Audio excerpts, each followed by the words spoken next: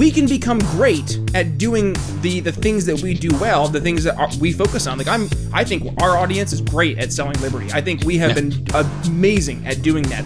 Welcome to the Brian Nichols Show, your source for common sense politics on the We Are Libertarians Network. As a sales and marketing executive in the greater telecommunications cybersecurity industry, Brian works with C-level executives to help them future-proof their company's infrastructure for an uncertain future. And in each episode, Brian takes that experience and applies it to the liberty movement. You start to ask questions that pique his interest and get him to feel like, okay, this guy's actually got something that maybe can help me out. And then in your asking of questions and trying to uncover the real problems, build that natural trust. I know I went in a monologue there, man.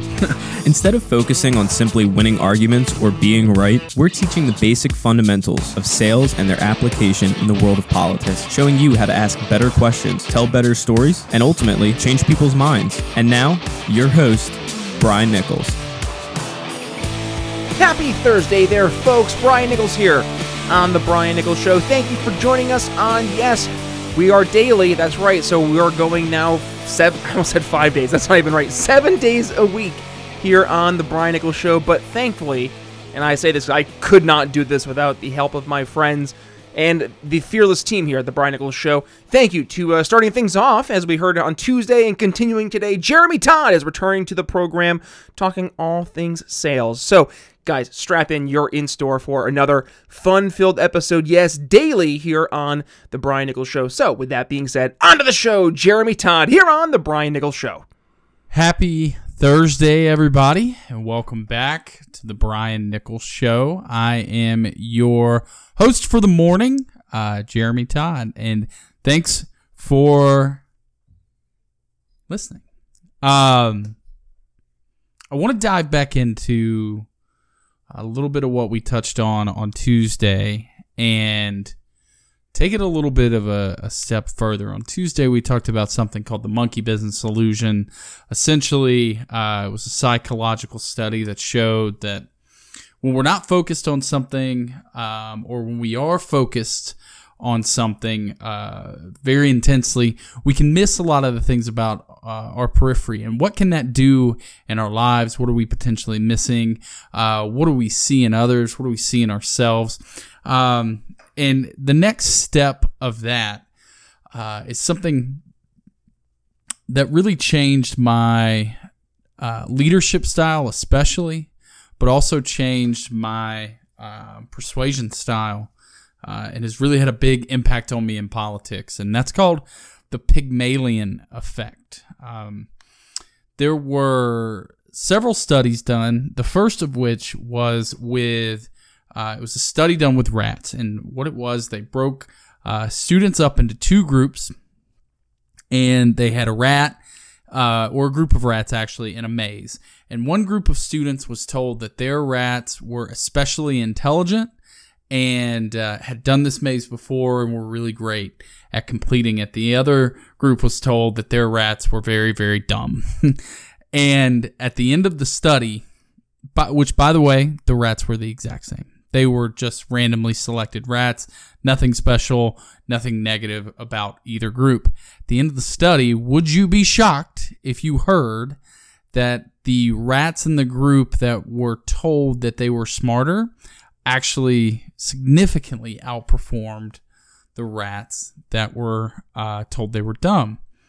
And the only variable in that instance is the coach, the trainers, the students in this situation who were teaching the rats. Those who believed they had smart rats were far more successful than those who believed they were working with stupid rats. So those same scientists decided to take it a step further and brought it into the classroom. And what they did was, at the beginning of a school year, they performed this test. It was supposed to be some sort of an aptitude test. And they were told, they told the teachers, several different teachers across the school, these students, these specific students that were given a list, have shown high aptitude to really break out and have a great they'll go through a mental growth spurt. They'll have a really great year and be excellent, and they're poised to take a step academically. But this other group here, they're going to struggle this year. Our predictive analysis says that this list of students will underperform their expectations just this year. And they studied throughout the course of the school year, and would you know it, those students that the teachers believe, which also, by the way, drawn out of a hat, the names for both groups of students were completely just picked at random. The students who were on the list that the teachers believed were going to be high performers significantly improved their performance throughout the year and significantly outperformed those students that were not on a list, and especially those put on the poor performers list. And the poor performers' performance throughout the school year actually went down. And so what that tells us, and what we've been able to learn from both of these studies, is that our expectations of others, what we expect from others, not only does it allow us to see good and bad in them like we talked about Tuesday, but it actually influences their outcomes. And this is called the Pygmalion effect, where our expectation of ourselves and others can actually create outcomes, positive and negative, for that person. And it all starts with, and so the Pygmalion effect is illustrated in a cycle. It's a circle. And it starts on one side of the circle with our beliefs. And those beliefs influence what would be our actions. So if you're a teacher in this classroom and you believe that there are students who are, they are expected to perform at a higher level because you've been told that they are the smarter kids in the class. Well, if you believe that, does that change your actions and the way that you treat them? Absolutely. What they showed is that the environment was warmer. They were more willing to give them time to work through answers, and they provided better feedback to those students because they believed the students had the aptitude to get it. And so when you create a world with those actions that you take towards others, well, then that impacts those others' beliefs about themselves. And so these students started to actually believe in themselves and believe that they were smarter, and they believed that they could excel academically. Which in turn, those students who have high belief factors in themselves, guess what they do? They come to class prepared. They're excited to do their homework. They study for their tests. So it actually impacts our actions, or it actually impacts their actions. And what do those actions do for us as the leader? Well, that just reinforces our belief that they were smarter. Clearly, this is a higher performer, and the cycle repeats and repeats and repeats. But it also works in the other direction too. So if we believe somebody is going to be an underperformer, well, we're less likely to spend extra time with them. We're not necessarily excited to see them come into class. We don't really give them great feedback on an answer when maybe they give an answer in class, because we go, well, what's the point? They don't really have the aptitude to meet it. So we create an environment, and that environment, and from our actions, creates these students the belief about themselves that they say, man, I must just not be smart. I must not be up to it. I can't really perform. I don't have the aptitude. And guess what happens to students when they believe that? Well, obviously, they don't really focus on their homework. They find other things to prioritize with their time. They're not very enthusiastic or excited in class. They don't raise their hands to participate. And what does that do to us? It reinforces our belief that these were the bad kids all along. When in reality, it all started with a false belief system that we were given about these people. So how does that, by the way, that doesn't just happen with other people. This happens with ourselves. If we believe in ourselves to be positive or negative, well, then we take action. And those actions reinforce our beliefs. It's a little smaller version of the circle. But that's neither here nor there.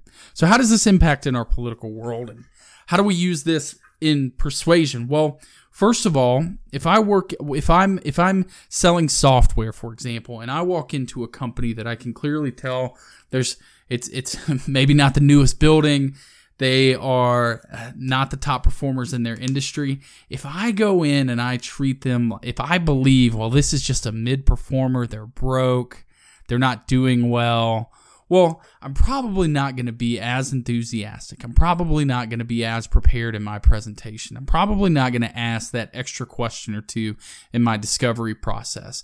And through that, it's going to make them believe that, well, we're just not a great company. We're not up to it. They don't seem to be that interested in us. And so what are their actions? Well, I guess we just are what we are. And why would we spend more money on a software that would make us better when we clearly are not great? We don't have great potential. And that just reinforces, and we go, they weren't a good qualified candidate. Move on to the next one. And then we repeat that process. But what if we were able to shift that perspective and say, no, you know what? Instead, I am going to treat this customer like they are a Fortune 50 company. And I'm going to act and believe that 10 years from now, this company has the potential to change the entire world. Well, that's going to change my actions in my presentation. It's going to change their belief about themselves potentially. And that's going to lead them to take actions to act like a Fortune 50 company, which just so happens to be to use my software. And that's how it can be used in persuasion. Now, how do we use this in politics? Well, stop for a moment and think to yourselves, when you see those friends that you disagree with politically, how do you feel about them in your gut? What is your belief about those friends? Do you believe they are a lost cause? Because if you believe they are a lost cause, well, when you have conversations, you're going to come across defensive. You're going to come across confrontational. You're not going to believe that they're ever going, and you're going to believe it's a waste of time. You may even avoid engaging with them because you can't stand to talk about their beliefs, which is then going to impact their beliefs about themselves. And in this case, especially in politics, it's going to reinforce their belief system that you're wrong, which is then going to make them take action towards you. It's confrontational, which is then going to reinforce your beliefs about them. But what if instead we saw through that? We saw the noble intent and motive behind our friends who maybe are misguided on solutions. And instead, we treated them like they are good people with good intentions. We believe that people are just doing their best with the information and processes and conclusions that they have. Well, isn't that going to make them like us more? Isn't that going to make them believe that we are genuine, likable, honest people?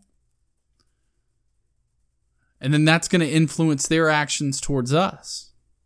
And that they're more willing to engage in conversation, more willing to be patient and see our side of the story. And it all starts with how do we view them? What is our belief about them? Do we believe they're a lost cause, or do we believe in this product? See, that's the thing I think that gets me most frustrated with people in the liberty sphere. Is that you act as though you're not sold on this product. You act as though that if it is presented in the right way, effectively, that it cannot change somebody's hearts and minds. Now listen, I'm a big proponent of the 10-80-10 rule, which I've explained on this show before. 10% of people always buy, 10% of people never buy, 80% is up to you. So I am not talking about the 10% that will never buy our ideas and belief systems. I am talking about the 80% in the middle that we can affect. I believe in this product. I believe that liberty, freedom, that is the solution. That is the way going forward. To live and let live. And so, why would I then take that conviction in my product and say, these people are just a lost cause, these friends of mine? No. I have to go in and approach it and believe that they are simply misguided. They are doing the best that they can. They are noble. They are good. And that if I believe that they can reach this place of believing what I believe, well, that's the first step. And that's using the Pygmalion effect to my advantage. Anyways, thank you for spending your Thursday morning with me. I hope you absolutely go out and dominate your day. This has been Jeremy Todd, signing off for the Brian Nichols Show and the We Are Libertarians Network. Alrighty, folks, that's going to wrap up your one-on-one with Jeremy Todd. If you enjoyed today's episode, please do us a solid. Go ahead, share the episode. Make sure you tag Jeremy. And also, I want to hear about it too, so make sure you give me a tag at B Nichols Liberty. With that being said, coming up here on Friday, tomorrow, yes, Donnie Gebert returns to the program. There's been some stuff happening in the cryptocurrency world. He wants to give us an update, so make sure you've hit the subscribe button so you're not missing a single episode. But with that being said, it's Brian Nichols signing off. You're on the Brian Nichols Show for Jeremy Todd. We'll see you tomorrow. Thanks for listening to the Brian Nichols Show. Find more episodes at briannicholsshow.com. If you enjoyed today's episode, don't forget to subscribe. Want to help us reach more people? Give the show a 5-star review and tell your friends to subscribe too. Find us at briannicholsshow.com and download the show on Apple Podcasts, Spotify, or wherever you listen to podcasts. Follow me on social media at bnicholsliberty and consider donating to the show at briannicholsshow.com/support. The Brian Nichols Show is supported by viewers like you. Thank you to our patrons, Daryl Schmitz, Laura Stanley, Michael Lima, Mitchell Mankiewicz, Cody Johns, Craig DaCosta, and the We Are Libertarians Network.